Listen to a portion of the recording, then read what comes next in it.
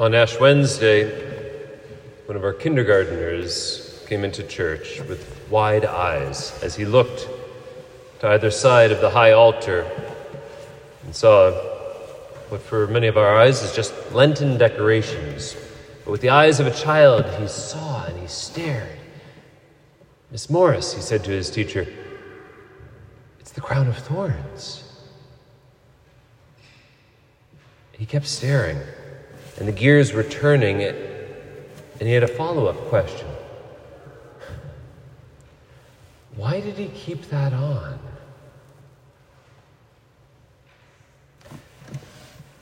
Every year, on the first Sunday of Lent, a couple days after Ash Wednesday, we get to hear of Jesus' temptation in the desert. Last year we heard Matthew's account, next year it'll be Luke's, and those two are very similar, getting into all the details of the specifics of the temptations. But this year we hear the truncated Gospel of Mark. He comes with a very unique perspective. He doesn't get into the specifics of the physical, psychological, or spiritual temptations. He, like a kindergartner, short and sweet. But I propose that he gives us, in doing so, a chance to be like kindergartners, noticing what's happening and then asking why. Jesus endures the 40 days of loneliness, of a lack of comforts, inspiring the sacrifices that we take on ourselves during these Lenten days. But Mark is a master of efficiency. He doesn't waste words. In just a few sentences, he takes us all the way back to Genesis. Yes, to Noah, as we heard in our first reading, but also to Adam in the garden. How so? Well, he first says that Jesus is surrounded by wild beasts. You can't hear today's first reading and not see the comparison. Noah in his ark, surrounded by all the wild beasts. And now Jesus, like a new Noah. Peter highlights this in our second reading, coupling the two. As Noah was faithful to God, so it is that Jesus is. And as he leads his people, his family, through the storms, the flood of 40 days, so it is that Jesus, in his sacrifice, leads us, his family, to freedom through these 40 days. God is faithful, as is Noah. And the bow in the sky is that sign of fidelity. We know the sign that marks the fidelity of God for us.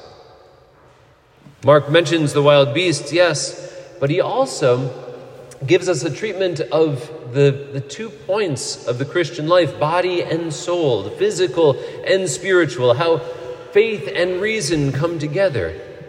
He's got the animals. He's got 40 calendar days, but he also has the spiritual, the angels and demons. Mark reminds us, in doing so, of the dignity of the human person, that God has made each of us in his image and likeness, body and soul, ever since the creation of Adam, who, like Jesus in the gospel, was all alone, surrounded by, again, the wild beasts. But just as Adam and Eve were tempted and then sinned, Jesus, not in a garden but in the desert, is tempted but remains faithful. Both were tempted. You see on Mark, hint at, but we can unpack with the eyes of faith. Both were tempted because of what we know of salvation history. We know of the fall of Satan and the other fallen angels. We know that God loved all of his creation.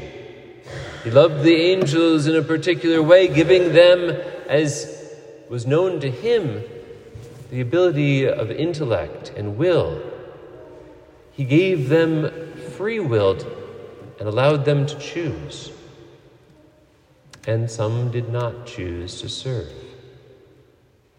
But others, like our guardian angels and like those who minister to Jesus, they choose to do so. And so are we. We're given that gift, that ability to know and to choose.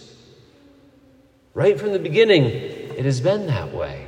And Mark, with just a couple of strokes of his pen, invites us all the way back to reflect on what is possible, that we can choose to do what Satan did not.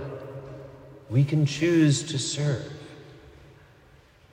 With eyes wide open, we come into this Lent like a kindergartner aware of a crown of thorns.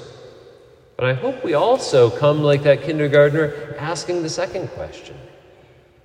Why? Remember, why did he keep it on? I've never thought of it in all my years. Why did Jesus keep it on? What would you have answered if the kindergartner was next to you? I don't know, ask Father. Sometimes gets used. Note, I think it's worth pointing out, the kid that was asking these questions was both the kid most likely to get scolded at some point during Mass, the one who's always misbehaving, the one who's always hyperactive on things. But on this day, the gears were turning. And how about for us?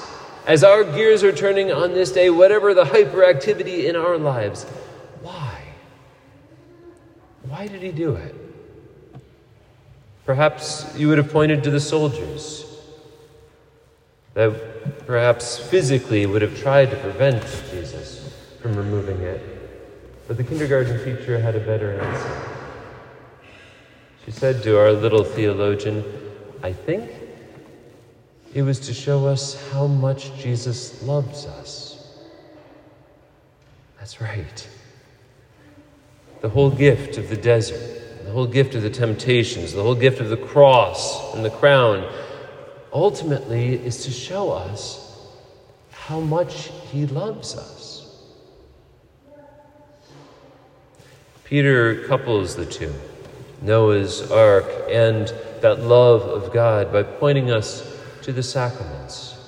Specifically, he mentions baptism, which is not just an empty ritual, but like all the sacraments, he says baptism saves us. Chris Tompkins, heading out in the back pew, is heading off to Ogdensburg with his sponsor, his grandmother, today, to have the right of election, because he seeks what we at times can take for granted. That we were given the gift of grace, of the gift of the life of Christ in baptism, so that we could be saved.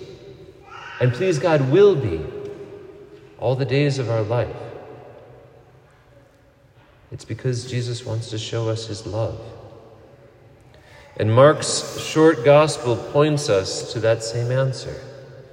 You see, Mark does something that Matthew and Luke in all their details does not. Mark tells us the rest of the story. After the temptation, Jesus announces, this is the time of fulfillment. The kingdom of God is here. Repent and believe in the good news. This is the time, right here, the 18th of February, Lent of 2024, right here at St. Mary's in Canton. This is the time, this is the place. His kingdom is now. He is present here with us. So we repent. We turn from sin. And we believe in the good news, the victory that is won for us. Most of us here are not kindergartners.